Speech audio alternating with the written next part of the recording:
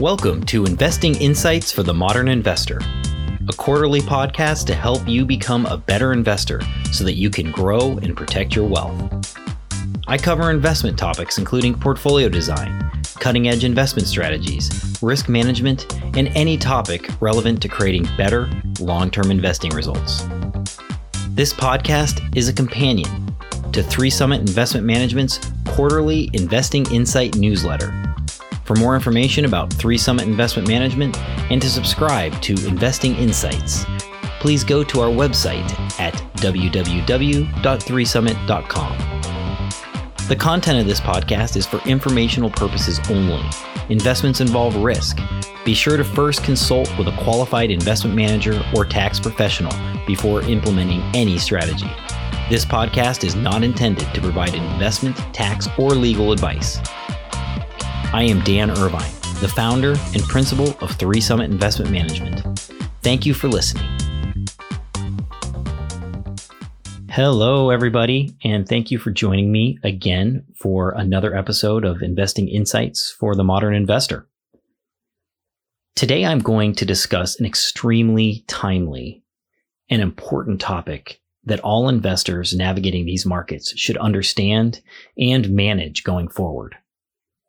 I'm going to speak about several charts for this topic that you might really benefit from looking at while I discuss them.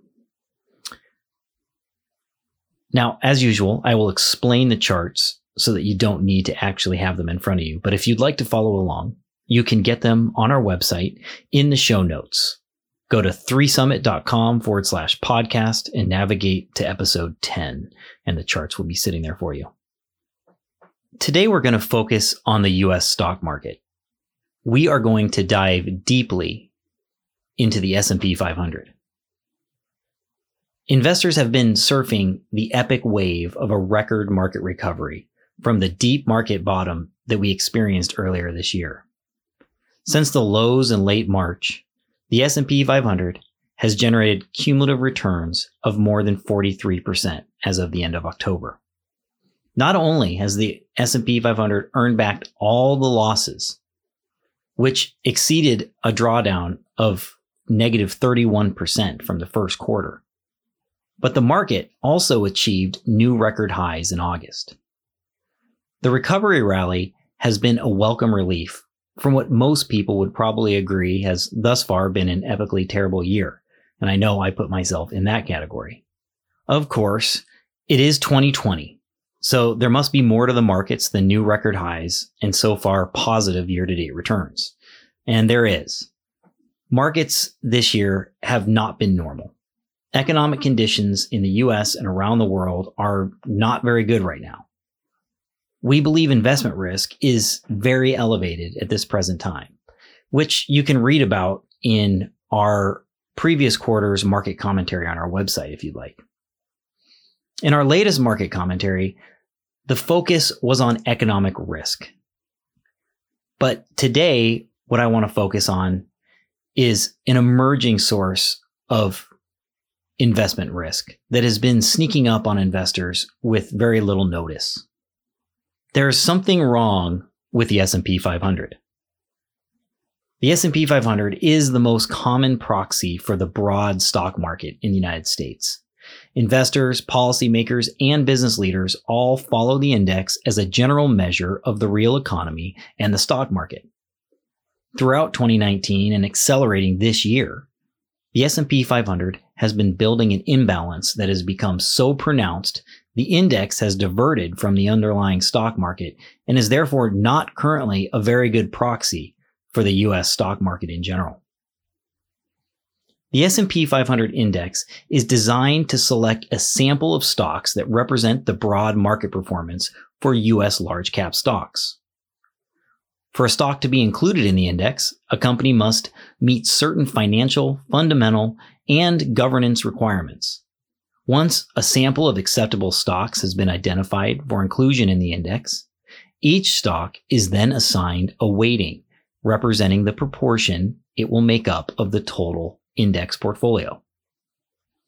For the S&P 500 to be successful in its objective to be a proxy for the total market of large capitalization stocks. Each stock's weight in the index must accurately represent its impact on the total market. This is done by weighting each stock by its market capitalization, or market cap.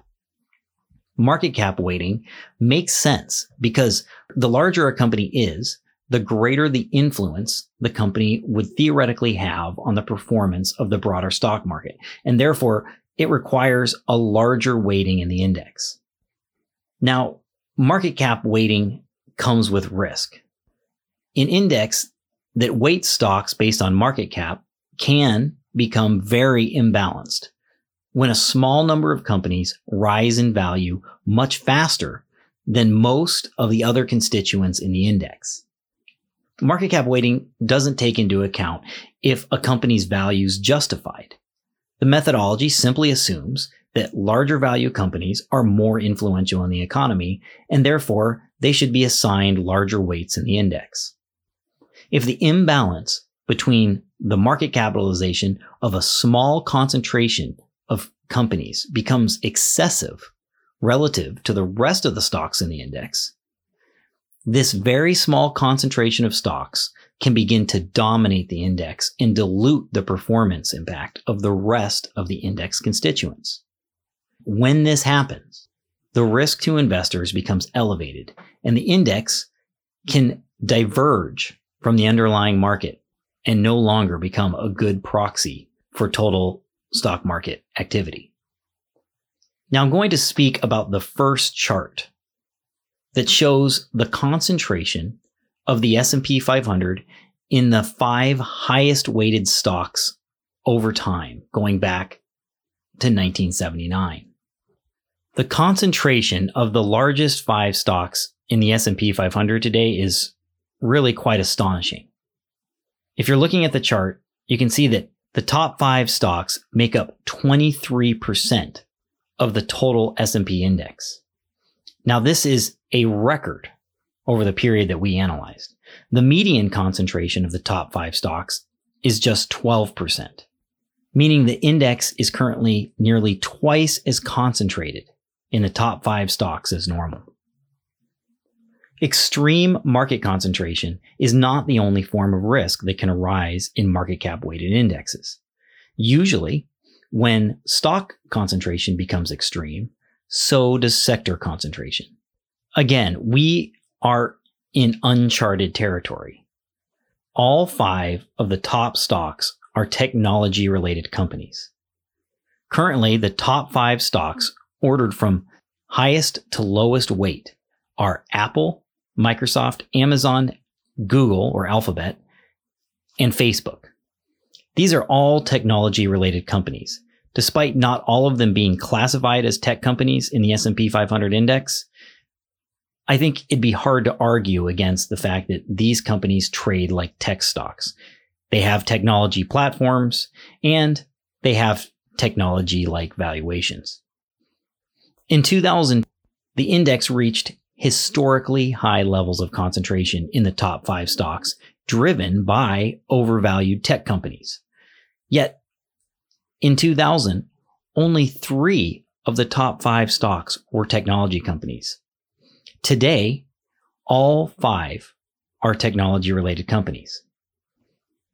I want to introduce another chart now that highlights the extreme sector concentrations in the time periods corresponding to the 3 periods of extreme stock concentration that we reviewed in the previous chart.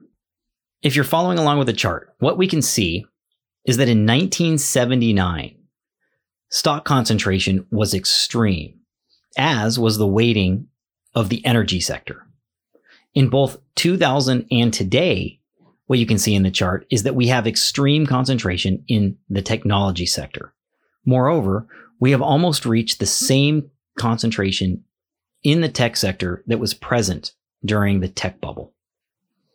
Now, if you add Amazon, Google, and Facebook to the technology sector, which they aren't currently classified by the S&P as being tech stocks, we would be far above the concentration in the tech sector today than we were in 2000.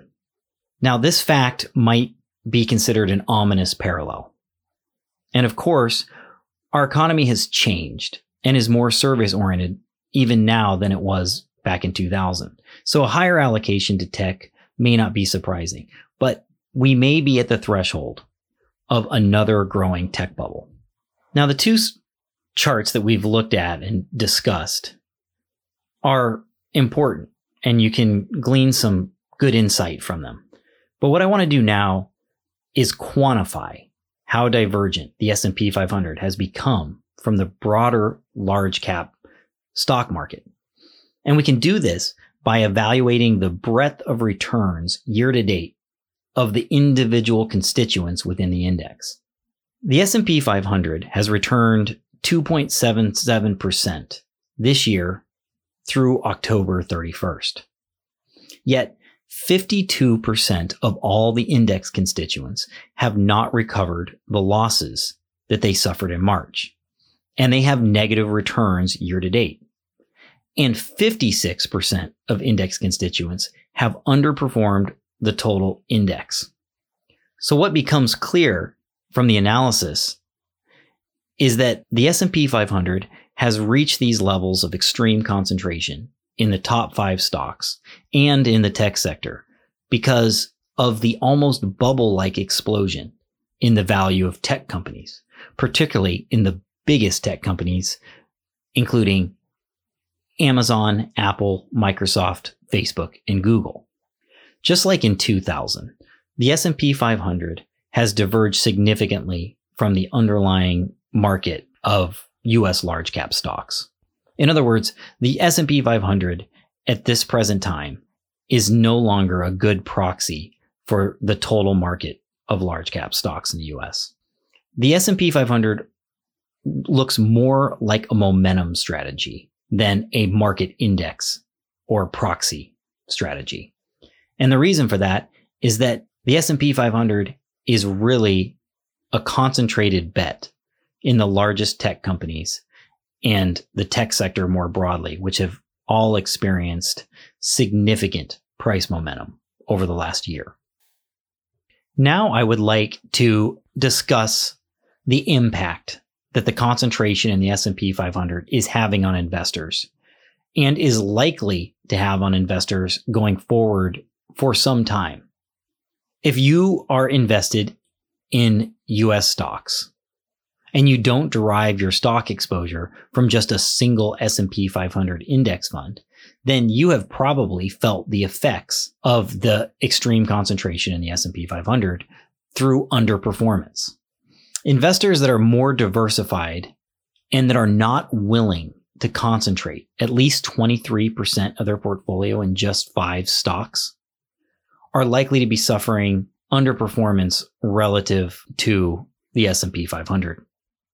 One method that we can use to evaluate the potential performance impact that investors may be experiencing as a result of the high concentration in the S&P 500 is to chart the S&P 500 year to date versus the large cap mutual fund category that is tracked by Morningstar. Now, that mutual fund category is just the universe of all large cap US mutual funds. Now, the chart that we're going to review is in the show notes, but what we find is beginning at the market bottom at the end of March, the average diversified large cap fund consistently has fallen behind the market. Now, this level of underperformance over such a short time period between the average large cap mutual fund and the S&P 500 index is rare, but it corresponds perfectly with the dramatic increase in the index concentration in the top 5 stocks of the S&P 500. So to get a better idea of how widespread underperformance is among investors, let's dig down on those performance numbers and look at all active large cap mutual funds. Underperformance among mutual funds is the norm and not the exception, which I have written about in the past. However, this year has been particularly painful for mutual funds. So if we look at the numbers, What I found is that out of 225 active large cap mutual funds, 166 lagged the S&P 500 year to date as of September 30th. And that is a total of 74% of the fund universe underperforming. In this analysis, I've even presented the best case scenario because I've only included institutional share classes as far as the mutual funds go. But if you run this same analysis on higher fee retail share classes, the number of funds that underperform is even higher.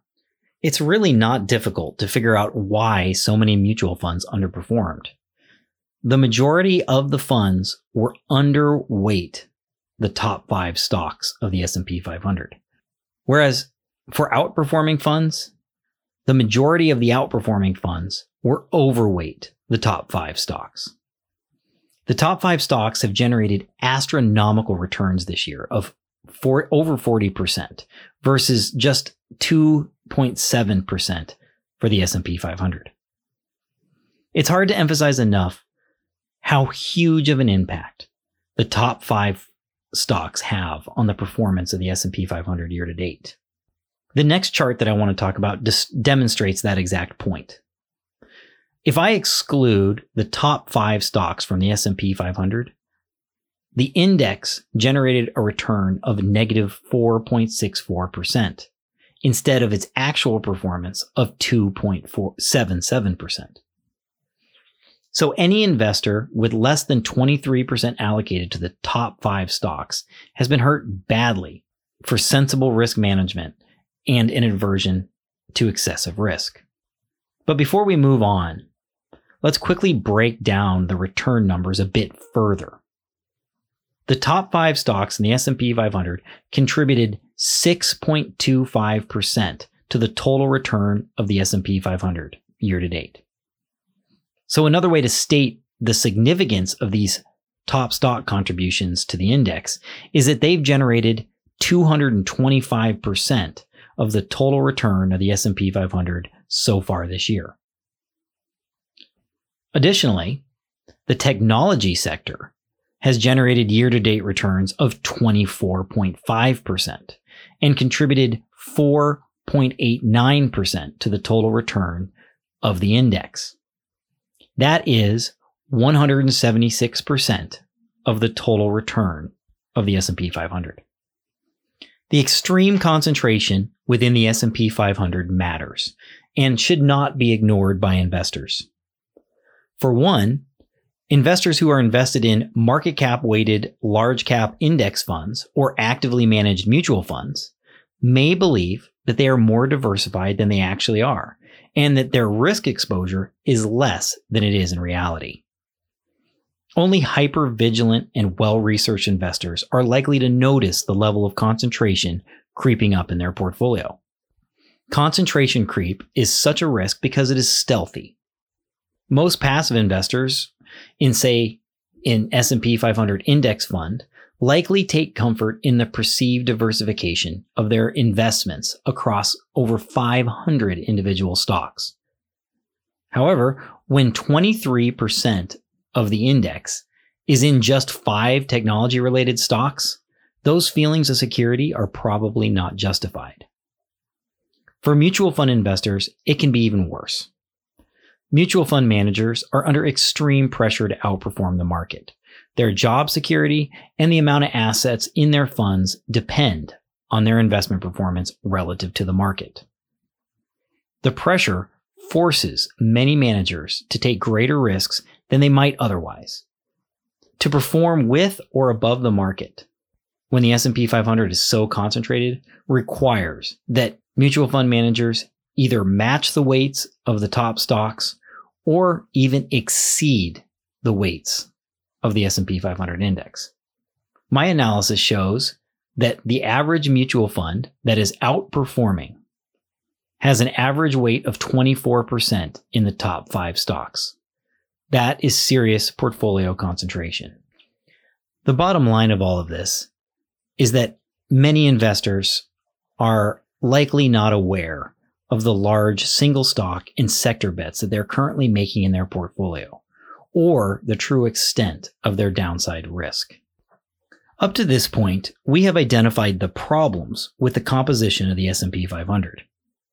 Now we can explore how the index might return to its median concentration levels and when this might happen.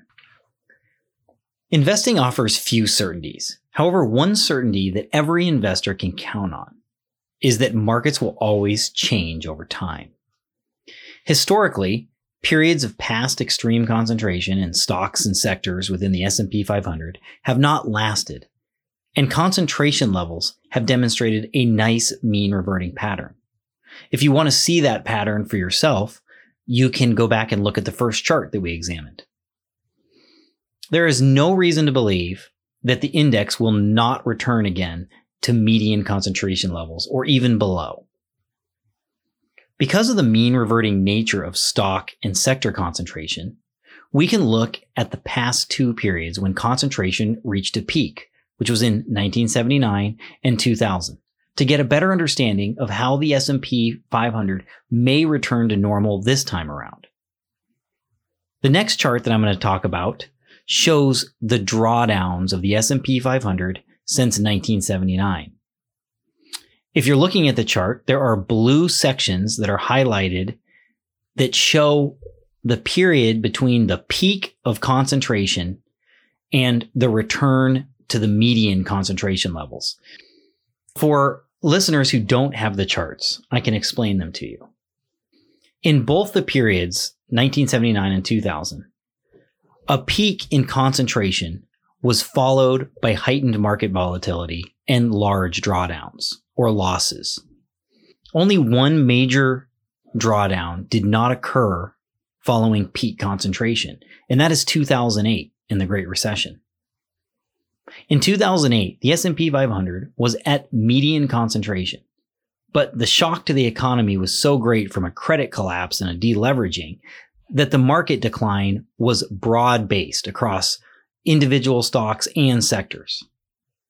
What makes this observation interesting is that it could be argued that the sky-high valuations of individual sectors and stocks is what led to the large market corrections in both 1979 and 2000. Extreme concentration in the S&P 500 is an early sign of asset bubbles in sectors and individual stocks.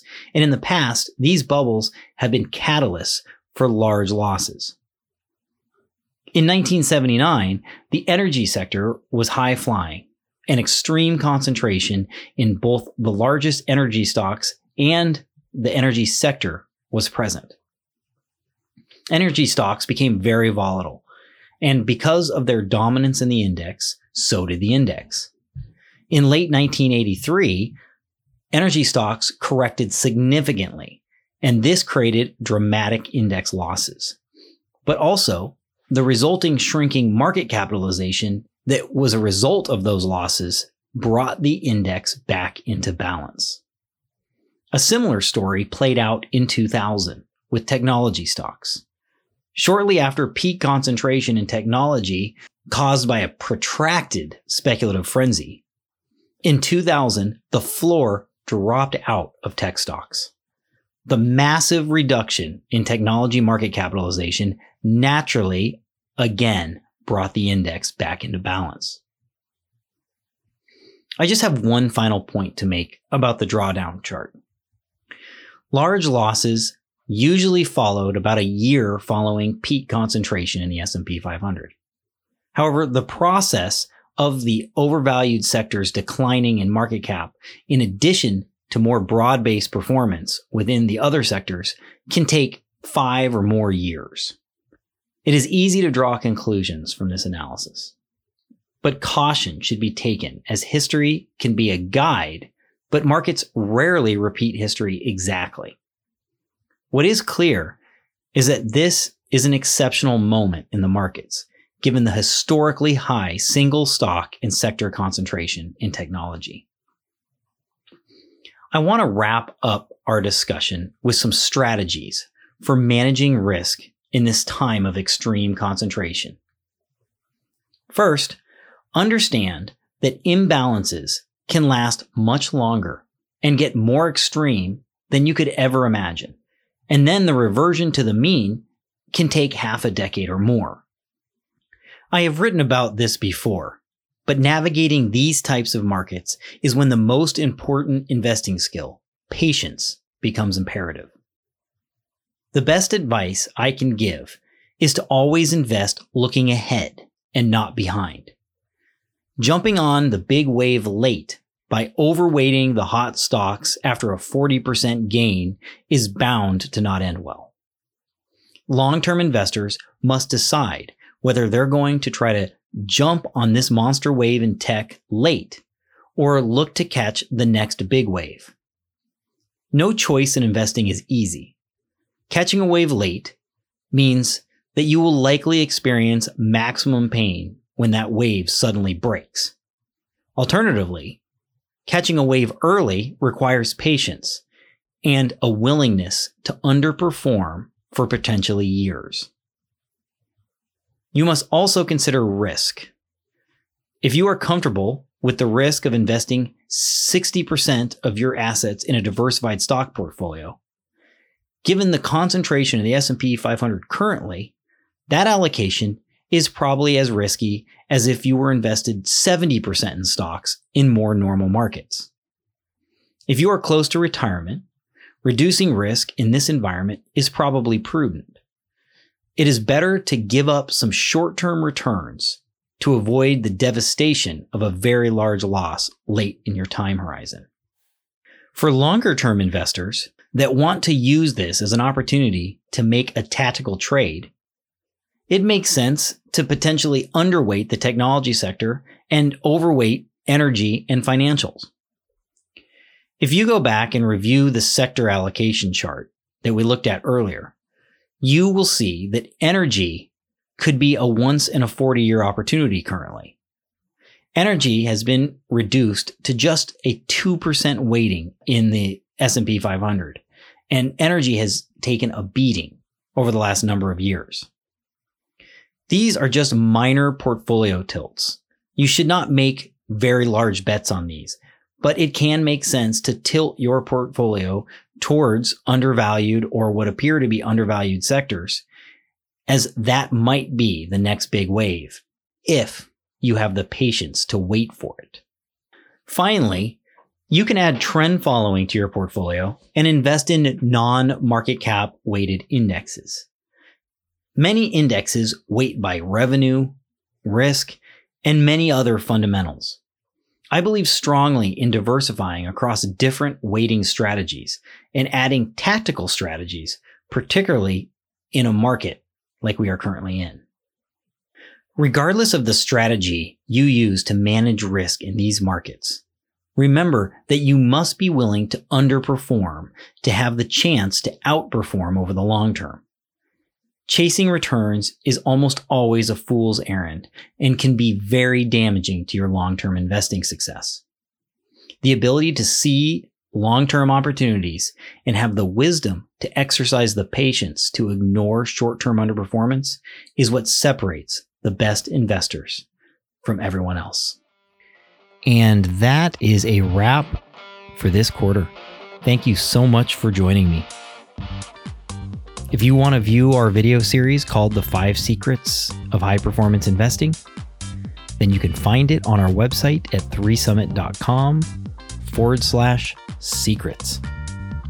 Also, if you find our investing insights helpful and you've gained something from our podcast, please give us a 5-star rating on iTunes. That helps us out a lot.